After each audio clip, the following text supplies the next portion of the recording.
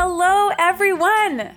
You're listening to Elisa Unfiltered, Living Life Out Loud, the podcast. My name is Elisa Curry-Lowitz, and I am here today speaking from the heart to inspire and motivate you to be your best self. There is so much more to life than the 9-to-5 daily grind, and I want to share all of my secrets with you. So let's get started.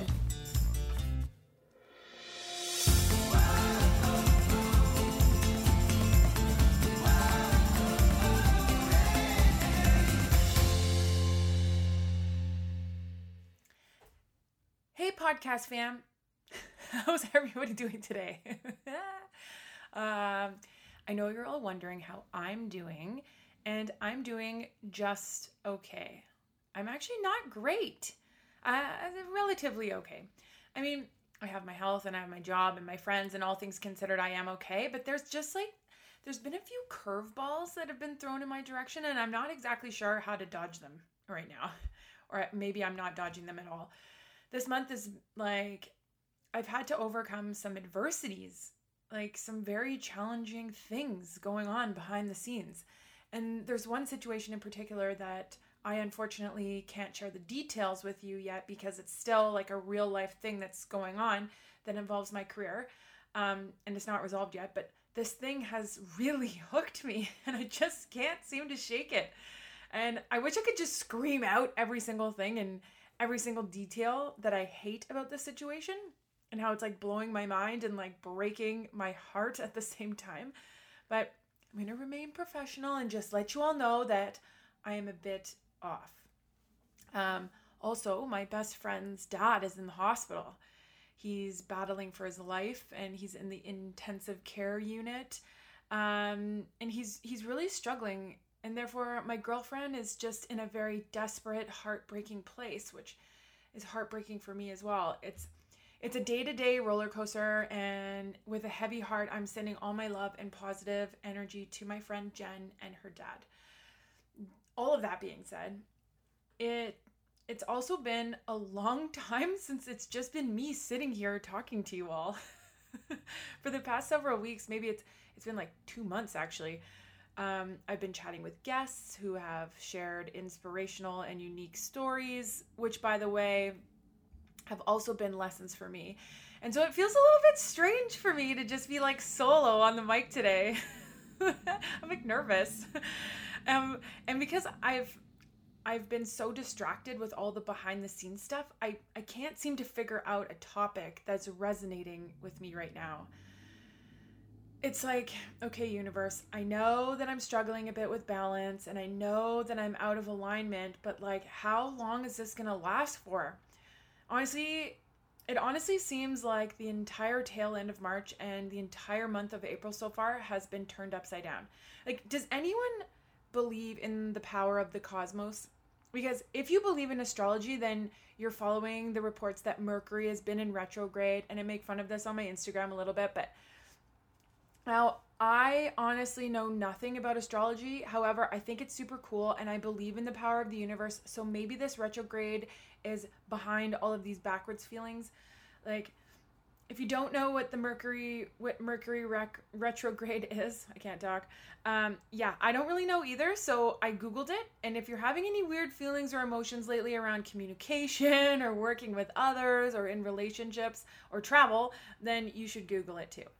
Anywho, okay, all of that being said, I think what I need to talk about for this podcast is the subject of adversity.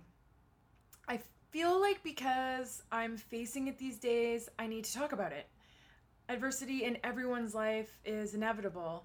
I believe it's defined as like unfavorable fortune or fate or misfortune or distress or an unfortunate event or circumstance, like along those lines.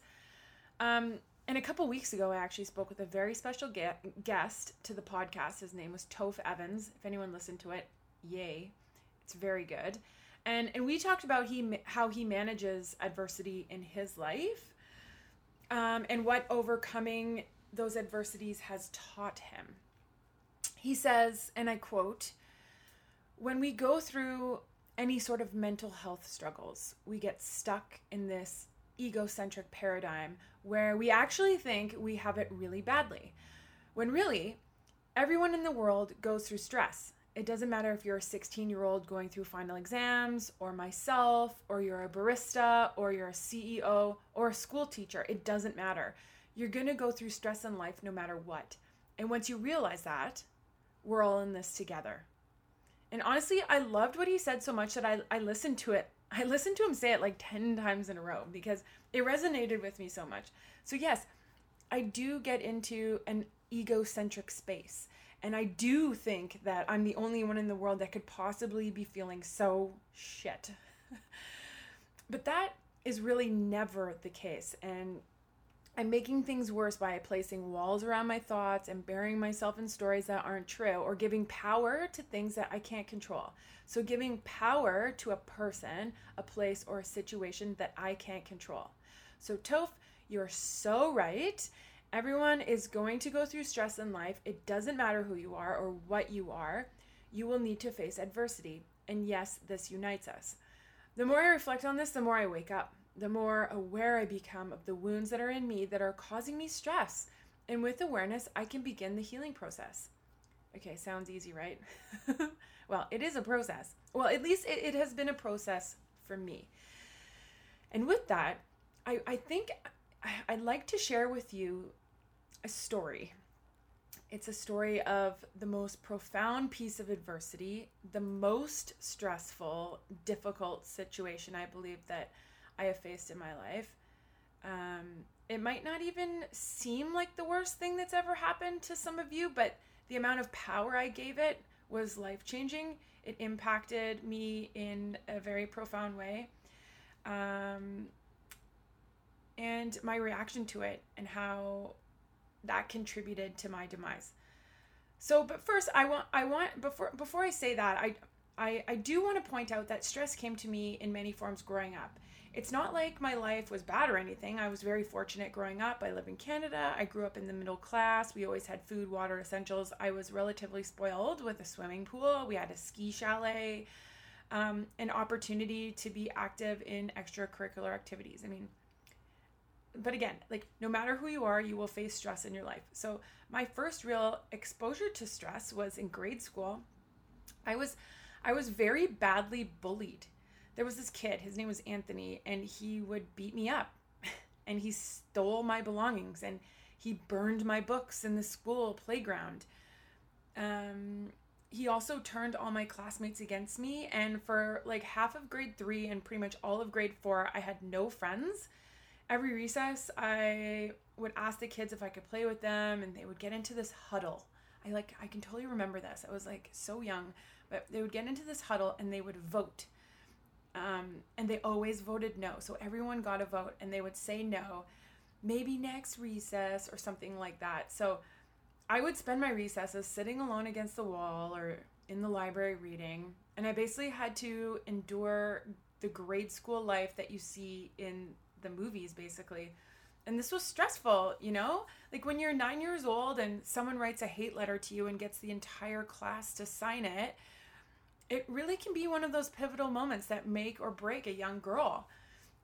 And thankfully, my fight or flight response to all of this was to fight. And I remember when I got this letter, I marched directly into the principal's office so fast because like I finally had proof that I was being bullied.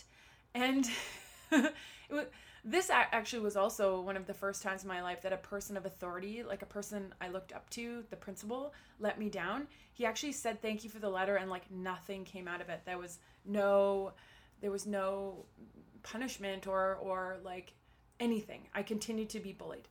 It wasn't until like the summer after grade 4 that I met my best friend Amber, and everything changed. I said this in my podcast with her that she saved my life, and she really did, because she was the first friend I ever had that actually loved me.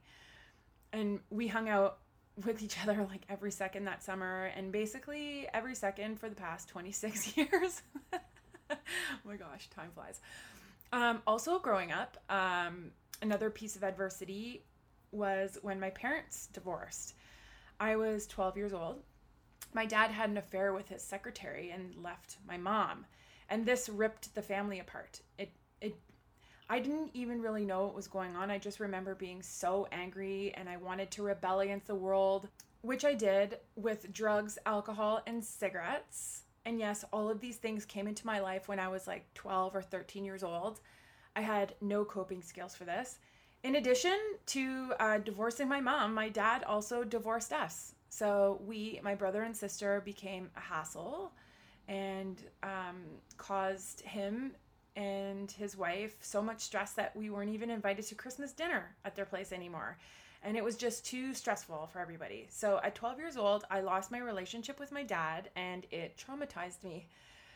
But these two examples aren't the biggest. They both have taken some therapy to work through, but they aren't the biggest. The biggest was when I failed to make the Olympic team for freestyle skiing for the 2006 Torino Games. So I think it's time for me to finally tell the story of what happened all those years ago. Okay, let's start at the beginning. I'm not exactly sure if I've ever told you guys this, but maybe I have. Anyways, from a very young age, all I wanted to do was go to the Olympics. I remember watching the Olympics. I remember watching gymnastics when I was little, and I wanted to be a gymnast. I was actually so obsessed with it. So my mom put me in gymnastics, and I was really good. I was strong and daring and acrobatic and all the qualities of an excellent competitive gymnast. The one ingredient that I did lack was flexibility. I'm basically like the least flexible human being on the planet. And my competitive gymnastics teacher told me that I had until the end of the summer to work on getting my pubic bone to touch the ground in the splits, or else I was kicked out of competitive. Okay, so I wasn't allowed in competitive anymore if I couldn't do the splits all the way to the ground. Oh my God, challenge accepted. So I worked really hard. I stretched every day, trying to be more flexible. And then at the end of the summer, she tested me, and I think I was like an inch away from the ground. I mean, maybe I was like 5 inches, who knows? My memory was like, there's this tiny little weenie space. And I thought it was okay because I was just so good and everything else had improved so much. But nope, she was true to her word and I was out. I think I was 8 and my dreams of going to the Olympics were over. Oh my gosh. Okay, fast forward 10 years when all the gymnastics work actually finally paid off because I started to ski competitively and dedicated my life to the sport of freestyle skiing. So that's like the mogul. I was a mogul specialist, so the bumps and the jumps. And finally, in 1998, 10 years later, I made the national team. So I skied my entire life. Just like I said, growing up, we had a ski chalet. It was in Tremblant. And so with my acrobatic childhood, I developed and advanced really quickly in this sport. I started competing full-time on World Cup within 4 years, and I was on track to make the 2006 Olympic team. I actually won my first World Cup in 2004 and was consistently making finals and challenging the world with my acrobatic skills.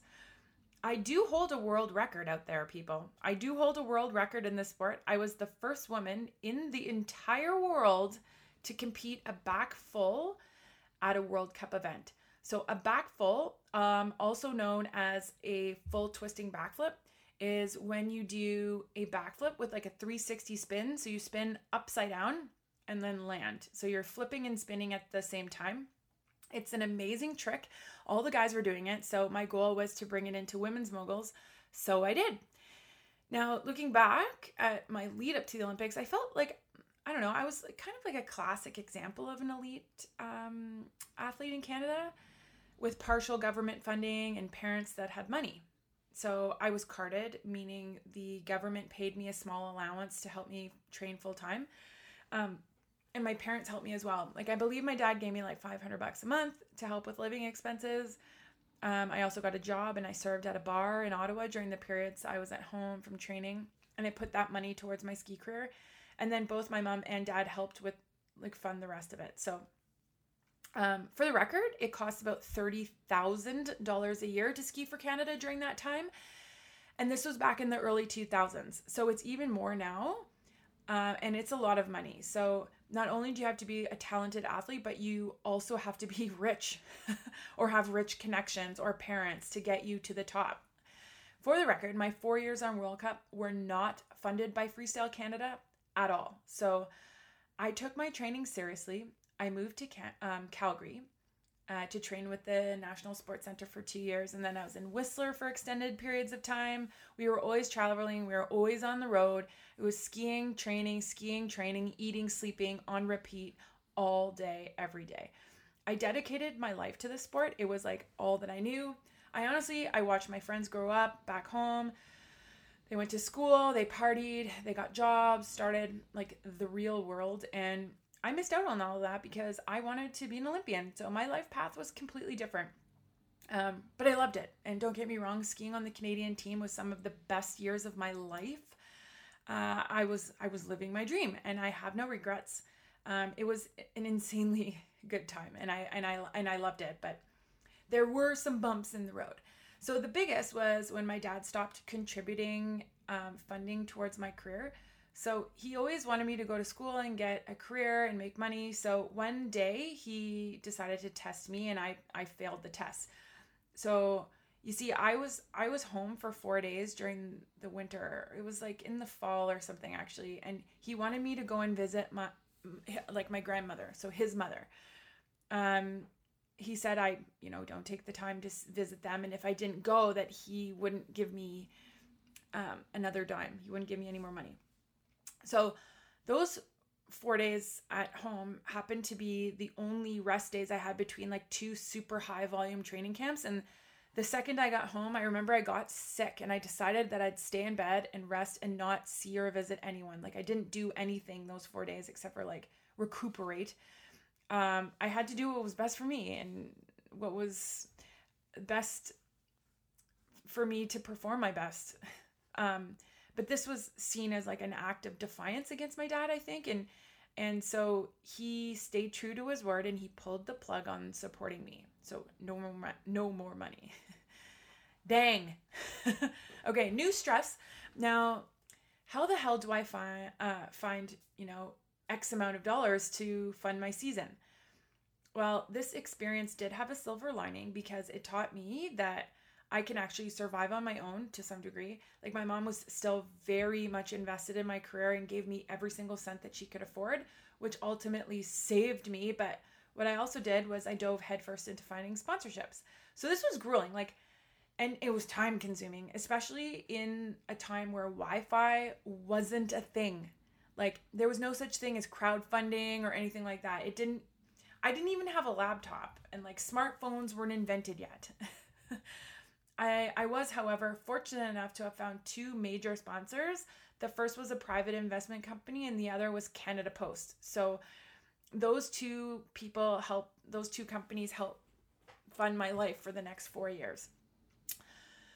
So there I was, finally skiing World Cup, training skiing, eating, sleeping, traveling, training, competing on repeat for years and years. And what happened was as the closer the games got, the more pressure and stress I started to hold. I became overwhelmed with the thought of, will I qualify for the team? So qualification started in the winter of 2005. And just to briefly summarize, that was basically 14 months before the games. And each competitor could use 4 World Cup results during the qualification period to secure their spot on the Olympic team. So within that period, there was summer break, summer training. There was 13 World Cups or something. So I had 13 World Cups to secure my 4 best results. And at the time, I think I was ranked second in Canada on the women's mogul team. And I felt pretty good about that going into the season, but I knew that I needed to perform. Anyways, the stress, however, was starting to consume me and it started to manifest negatively within my body.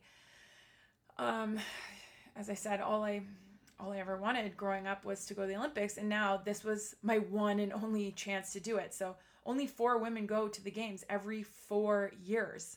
So I had to be the best. I had to be my best, but I didn't know how to do that. Especially because the pressure was literally creating this overwhelming anxiety within me. and I was having unbearable chest pain. I couldn't sleep at night. I was physically exhausted 100% of the time, and I could hardly concentrate. So I ended up talking to the team doctor about what the stress was doing to my body and my mind, and he referred me to a psychiatrist. So I started to see this woman for stress management, and she immediately prescribed me an anti-anxiety, anti-depression drug called Effexor. So I was reluctant to take it, but I had to do something because the competition season was coming up and I was not in a good place physically or mentally. So I took it. And the drug helped. I did notice an improvement, a very small improvement, which I communicated to the doctor only for her to increase the dosage. And before I knew it, I was taking the highest dose possible of this drug. I think it was 300 milligrams a day to manage. And at this point, there was I was feeling some serious side effects to taking it. It was not good, but it was helping with my anxiety, and I was able to focus on my job of being a professional athlete. So the side effects sort of became tolerable, it just became something else in my life that I needed to manage. So in the summer of 2005, with that, so we're still, so now this is the summer before the games. We're 8 months out. I had a bad crash during training in Tignes, France. It was a summer camp, and I separated my AC joint in my left shoulder, so the acromioclavicular joint, and it was so painful. Not the end of the world, but it would take 10 weeks to heal, 10 plus weeks to heal. And this would mean that I would miss out on a huge bulk of the summer training, especially the water ramp season, which is where we practice jumps into the water and qualify our inverted maneuvers. So we hit the water ramps and land in water. It's pretty cool. But all of a sudden I was thinking, oh shit, maybe I won't be able to qualify my back full. That would be tragic. So this thought tormented me. I couldn't even, at the time, I couldn't even lift my arm to shoulder level without excruciating pain. And training of any kind was a major challenge. So I was forced to slow down and to rest. And I kind of turned to alcohol a little bit. So we're 6 months away from the games. I haven't qualified yet. I'm dependent on anxiety medication. I have a dislocated AC joint, and I'm sitting at home drinking. That was a tough summer. It was the first time I started to doubt that I could do it, that I could make it. But I got through the summer. 10 weeks or so later, I was healed up, and I got back into the groove of training pretty quickly. So I'm back to full-on elite athlete life, athlete mode, working my butt off, trying to catch up. And the next thing I know, I'm standing in the gate of the first World Cup of the season. So this was December 2005, 3 months before the game, 2.5 months before the game. And we had, I think there was 4 events to qualify or something like that. It was 4 events. So, sorry, I just had to drink some of my coffee there. I was ranked 3rd in Canada, and all I needed was 1 solid result, and I was locked in. 1 or 2 would be even better. So coincidentally enough, we're back in Tignes, France. So this is for the first event, but the injury was so far away. That was the same place that I had torn my shoulder. But I was so focused and ready that I didn't even give it one thought. I actually loved Tignes. So I'm standing in the gate. I'm so confident and ready. I loved the course. Training went so well all week, and I was ready. Now, the format for the event was a single run qualifier, and then the top 12 women advanced to a single run final. So it's 2 runs to the podium. So the starter calls me into the gate. I hear the judges are ready. The timing's ready. I'm ready. And I vaguely heard the starter start the countdown. He was 3, 2, and I was gone. I ripped out of the gate, and I started skiing the mogul super aggressively. I was in the moment. I could feel my body doing every single thing it was supposed to. And I crossed the finish line, and I heard I knew I had the best run of the week right then. Like I skied the best. I heard the crowd. I was so happy. And lo and behold, I actually qualified in second position. So perfect. That meant for finals, I was going to be the second to last to descend, which is a very good position to be in. Finals rolls around. I feel the exact same way. I'm ready. I know the course. I know my plan. I push out of the gate with so much confidence again, and I nailed every single turn. And both my jumps were nearly flawless in the air. But my second jump, it was like a 360 mute grab. So you do a spin and you grab your ski and like tweak it. It's kind of cool. It's hard to explain, but I love this trick, and it was relatively easy for me, and I nailed it in the finals. However, when I landed, so when my skis touched the ground, something horrible happened. I must have landed like in like a soft pile of snow or slush or something, because it was like the snow grabbed like my right leg, my right ski, and started like pull me off course. And the only thing I could do to stay on my feet and not like fall was to follow the direction my ski took me. Like it totally went zing, like flying in the wrong direction. And in a flash, I had changed lanes, which is like a massive deduction in mogul skiing. So I crossed the finish line in a different mogul line from what I started. Now, the deduction for changing lanes is super big. And my finals result was 12th. So I was the last place of the finals. And I was like, fuck. How did I blow that so badly? I mean, I analyzed that video a million times. I have no idea what happened. It was just one of those things that just happen sometimes, and just happened to me, and whatever. There was nothing I could do. 1 minute I was like podium potential, and the next I was flying into the wrong lane and coming 12th. So, okay, that was such a disappointment, but there was still 3 events left. So where do we go next? We went to Lake Placid, New York, I believe, and that was okay. Like I had a pretty good result. I finished 8th, not bad. However, the girl that was ranked in 4th for the Olympics came 3rd. She got a podium, so that bumped her up pretty high, and it actually bumped me into 4th spot. So 4 girls go to the Olympics. I'm in 4th spot right now, even with the 8th. So I'm starting to feel even more pressure, right? So event 3 was, I believe, in Deer Valley, Utah, and I blew that event. I didn't even make finals. I think I came like 28th or something. Maybe it was 38th. I don't know. Now the real pressure was on. I still hadn't secured my spot, and there was 1 event left. And this event was in Madonna, Italy. So all I needed to do mathematically to go was to get a top 12, and I was going to go. So this was actually something that I did all the time. Like I was pretty much always in the finals. So there was a lot of like the pressure was there, but I knew it was something I could do. It wasn't like insurmountable. I mean, if I had to win gold, like that would be like crazy. That would be very challenging, but coming in top 12, okay, I can do that. So I remember the course in Madonna to be quite difficult. The moguls were like super icy, and the jump landings were kind of short. And there was also this like pretty steep section in the middle that I was like afraid of. And I had trouble skiing properly into that bottom jump all week, and I was kind of freaking out. But nonetheless, the show always goes on, and I'm a competitor. So I was in the gate, last qualifying event of the year. All I needed was 12th place to finish or better, and I'm going to the Olympics. So the starter calls me in. I hear the judges are ready, the timing's ready, competitor ready, 3, 2, 1, go. And I pulled out of the gate, and I'm focused and in the moment, and I'm doing everything right. I skied strong and aggressive. I must admit I was a little slower than usual. I was a little bit more conservative. In the end, I crossed the line thinking like, yes, like I did it. I was so happy, and you have no idea.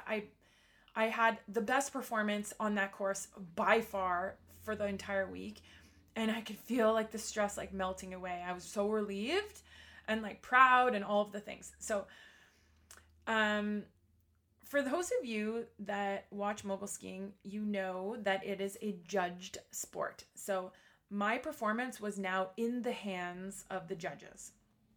And there just happened to be a lot of good performances that day. So almost the entire field hit their runs. And at the end of the qualification round, I was 14th. So I missed it. In addition to that, the girl who was ranked 5th on Team Canada for the Olympics, so the runner-up, she got like in the top 5 or something like that at the event, and it bumped me out of the Olympics. So meaning like overall, I was not going to the games. Now, like I wish I could describe to you the exact feeling I had in the pit of my stomach when I looked at the result sheet and saw that I was 14th, but I can't. Like that feeling, if I think about it hard enough, like it's actually still alive in me. Like I still feel it. Like just saying this and reliving the story has like revived it a tiny bit inside of me. It was like the most disgusting mix of emotion that I've ever felt in my life. Like it was disbelief, it was horror, anger, shame, disappointment. But I think like worst of all, it was self-hatred. Like I sat there and I felt lost. I was lost. I didn't know what to do now. But then I sort of like snapped out of it and I realized that I couldn't be around anyone, especially the people celebrating their Olympic berths. So like I went back to my hotel and I crawled into bed and I put on season 5 of Seinfeld. And I know that might seem a bit random, maybe a bit odd, but it was literally the only thing I could think of doing in the moment. And I watched that show marathon style for 5 hours. I was probably still in my ski clothes, like my long johns under the blankets. Anyways, like I think at around 10 p.m., my coaches finally came knocking on my door. No, my coach. It wasn't my coaches. It was just my one coach. He came to the door and I opened it. And I honestly had no idea. I wasn't sure what to expect him to say or do or anything like that. Like this tiny voice inside of me was hoping that maybe they had this meeting and the coaches were going to discretion me onto the team because they knew I was a contender and that they believed in me, but that didn't happen. What he did say, however, was the last thing on earth I could have imagined. He stood in the doorway, and this is my coach from the past 4 years. Like I worked with him every single day of my life training. I trained hard with him, for Canada. Like I fucking loved him. And he was the best coach I had ever had. And he stood in the doorway, no hug, no, I'm sorry, no, how are you doing, Elisa? Like what he said was this. He was like, what are you doing? And I responded with, watching Seinfeld. And then he continued with he said, you're going to have to find some strength in you to pack up all your things. There's going to be a bus leaving here in about an hour to drive you to Milan where you're going to fly home. And I was like, what do you mean fly home? I don't have a ticket. Like, why do I have to leave right now? Like, this is stupid. And he was like, what he said was, well, we want to make sure that the mood stays cheerful and happy for those that are going to the Olympics. It's all about the Olympians now, and we don't want any of you to bring them down. So you'll need to pack up your things and meet out front to load the bus at 11 p.m. And that was that. Like, he left, and I was dumbfounded. Like, what the actual hell?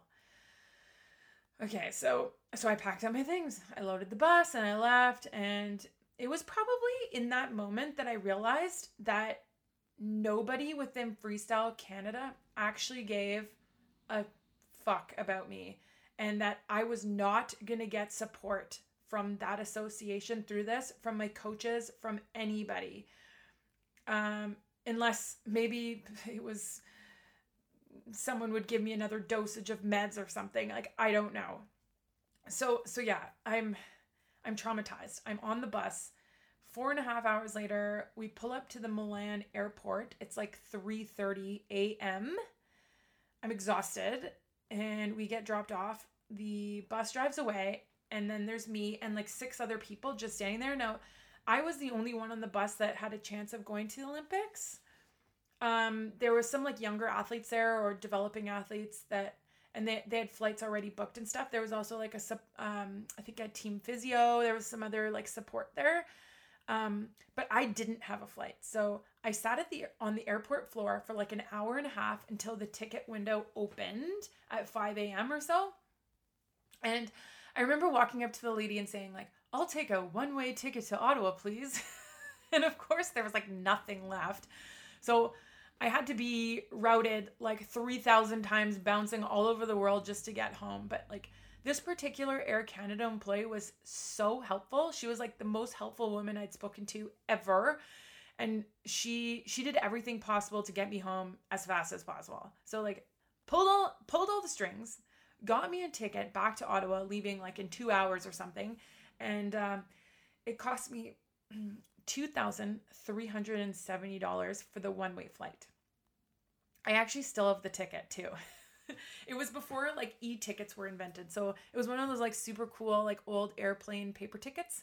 Remember those? I don't know why I kept it. Well, I guess I do know why, but it's just something I like having it for some reason. I need to hold on to it. I don't know why. Maybe one day I'll let it go. Not sure. Anyways, I went home and my poor mom, I swear to God, she likely felt worse than I did. Somehow she held it together and just like hugged me in the airport. I have the best mom in the entire world. She was always there for me. She let me do my thing. She, like, even though she was petrified of me flying down the mountain, flipping and spinning at high speeds, she like kept her fears to herself and just believed in me.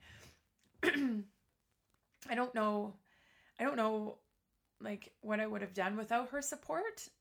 During that time, I very well could have died. I mean, if it wasn't for her, I felt dead inside. She really helped me and just let me be me through this whole thing. So I felt like I had lost the hardest part about not going to the Olympics. The thing that got me was that I felt like I lost my identity. Like all I ever wanted to do was go to the Olympics and I blew it. So who was I now? A nobody. I was nobody. I was nothing. I was worthless. Like not even worthy enough to have my coach come and give me a hug and like support me through it. So that's how I felt at the time. I mean, when I got home to my mom's house, I was so tired from the travel that I like went and I immediately laid in my bed and I remained there for 3 weeks straight. I only left my bed to eat and use the washroom and maybe shower once or twice, if that. And I had no feeling inside of me. And I remember thinking that I was just a shell, like I was emotionless. And this might sound like really dramatic, and maybe it was, but that was how I felt. Like this at the time was my reality. This is what I was doing to myself, or this is the situation I'd put myself in, whatever, however you want to see it. And it was not good. So within those 3 weeks of laying in bed were the Olympics. So if you're wondering whether I watched them on TV or not, what do you guys think? Do you think I watched them? The answer is yes. I did watch them. I watched my good friend and fellow teammate Jennifer Heil win the gold medal at that event. And I cried for her. I was so happy. I loved her. She was my roommate and she deserved to win more than anyone out there. The emotions I felt watching were also indescribable. All I knew was that I had to watch, and I did, and I got through it. Probably because Jen won, to be honest. The day after the women's mogul event, Jen actually called me. She was so busy with interviews and media spots and celebrating, and she actually took the time out of her, gold medal winning circus of a day to call me. We only spoke briefly, but she just wanted to make sure I was okay. She apologized to me for not calling me before. She just said she was so focused. It was so funny. She was like apologizing to me. I'm like, don't worry about it. I'll never forget that. I found it interesting that like she called me, but I didn't hear from my coaches or any other teammate for like almost 6 weeks. It was crazy. Like after the Olympics, there were a few World Cups left on the tour. So the Olympics just didn't mean the end of the ski season. It was just like a break in the middle of it. And so there was more World Cups afterwards. And I contacted Freestyle Canada and told them I was not attending those World Cups. Even though I had a spot for them, I was not going to ski in them. It wasn't until like the team was actually there in Japan that I heard from any of the coaching staff. They were all like, "Where are you?" And it was then I decided to retire from the team and quit skiing competitively for good. I had the most sour taste in my mouth from the entire experience. The ski association and the coaching staff disappeared when I needed them the most, and I felt really disrespected and shunned, and I felt small and insignificant, and I just didn't have it in me to represent them any longer, and I was done. Like, in addition to that, I was so burnt out from all the training and the travel and the pressure and the not making it, and I wasn't having fun anymore. Like, it was just a combination of all of that stuff that just, like, I knew in my heart that I was done. I was done. I didn't want to do it anymore. What I wanted to do was stay in bed. So I stayed in bed for a total of like 8 weeks, I think. And I at that time, I refused to see my friends and family. So I didn't know what to say to anybody. Everyone was rooting for me to go to the Olympics. I didn't want them to feel sorry for me. Like, I didn't want people's pity. I didn't want to talk about it. I just wanted to hibernate. So I did until the spring. And the weeks and months that like followed that were the darkest of that I can remember. Like, they were very, very dark. This was my rock bottom. This was the first time I hit rock bottom, and it was very deep. And honestly, it still affects me today. I think it was so hard because, like I said earlier, I lost my identity, and skiing was everything to me, and it was gone now. And I had to mourn the loss of my dreams. It was like losing the closest thing to you, a loved one. It was losing that. So I had to mourn it. And I didn't know how to mourn it. And no one could really like understand. There was no one to relate to in this experience. So I felt really alone with it. I felt like I failed my family and my friends and the community. I mean, like, I had the entire city behind me, rooting for me. I used to write a column in the newspaper, and I had fans, and it was the road to Torino, and I talked about everything, and I had so much support, and oh my God. So what I decided to do next was like horribly unhealthy. I did go on. I did go on, but the only thing I could bear doing was to live an unhealthy life, was to punish myself. I punished myself every single day. I drank every single day until I was drunk. I ate all the food on the planet. I overate. I binged on whatever I wanted. I smoked cigarettes, lots of them. And I vowed to never go to the gym again. Actually, the vow was actually to never do another squat again in my life. I did 40,000 million squats when I was on the ski team. I was like, never again.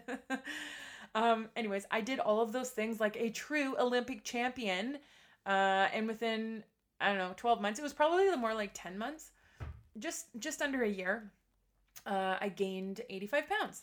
So now, I was not only a failure in my own mind, but I was also fat and out of shape and miserable. Like, completely miserable. So all of this led to a self-esteem problem.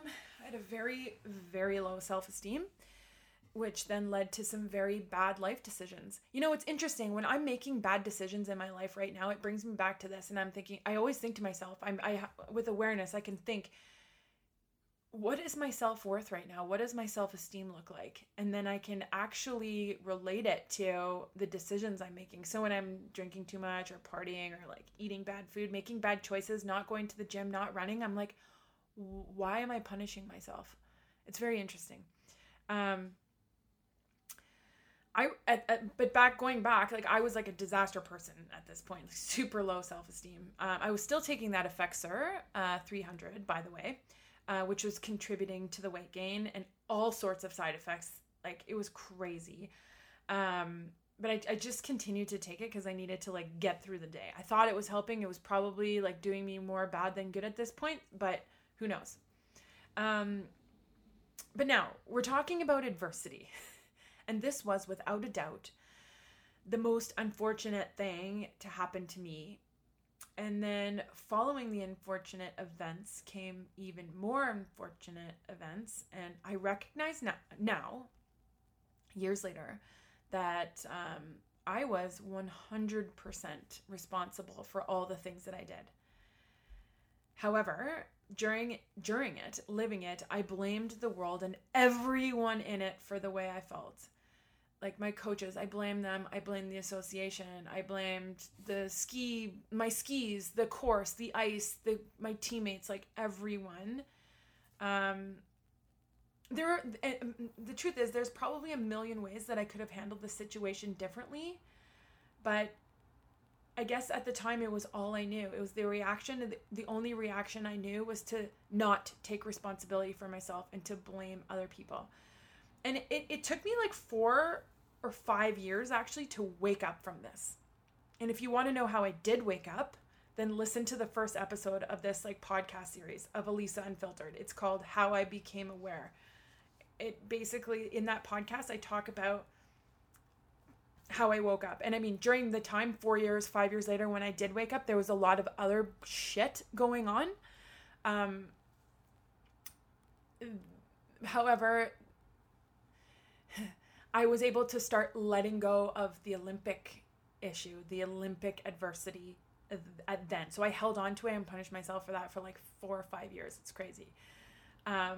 This rock bottom, like the first rock bottom, like my second, it did have a silver lining as well, because it showed me that I'm responsible. And the number one lesson I learned from all of this was that I'm responsible for my actions and for my beliefs about myself and for my reactions to situations, for my thoughts, for my self-care. I also learned how to forgive myself and how to forgive and let go, and that I'm not just a skier. I am so much more, and I am worthy of all things. I do know that there's still a wound inside of me from this experience. Like I've mentioned earlier, I've not let all of the energy from it go. And why do I choose to hold on to it? I'm not sure. There's still something there to be learned, but I hope that with time and continued work that I'll be completely free from it at once and for all, you know? It's just so interesting to reflect on it now. I don't tell this story very often. To be honest, like this experience, it made me stronger. After all these years, like I'm grateful for it, even though it still holds like a negative energy. I'm grateful for it. It's led me to be who I am today. And I'm so proud of who I am today. I'm so grateful for all the experiences, good or bad, big or small, because I'm learning. I'm choosing to practice awareness. So going back to the beginning, I'm here today to tell the story of the most profound adversity I've ever faced. It still lives with me, but with awareness, I have learned a very profound lesson. On top of taking responsibility for my actions, the lesson that I've learned is this. Any identity that I adopt is not the real me. Who I am is far, far greater than that which can be contained in an identity or role. Any role may die or dissolve, but I will remain. And with that, my story is over. I hope that you guys enjoyed that one. Whew, that was a big one. I feel good. It's off the shoulders. I want to take this time right now to thank you all so much for listening today. Man, it feels good to get that off my chest. If you enjoyed today's podcast, please head over to Apple Podcasts and subscribe, rate, and review it. I need more reviews, everyone, and your feedback is actually so helpful for me. That being said, I hope you all have a fabulous Wednesday and a fabulous week. Until next time.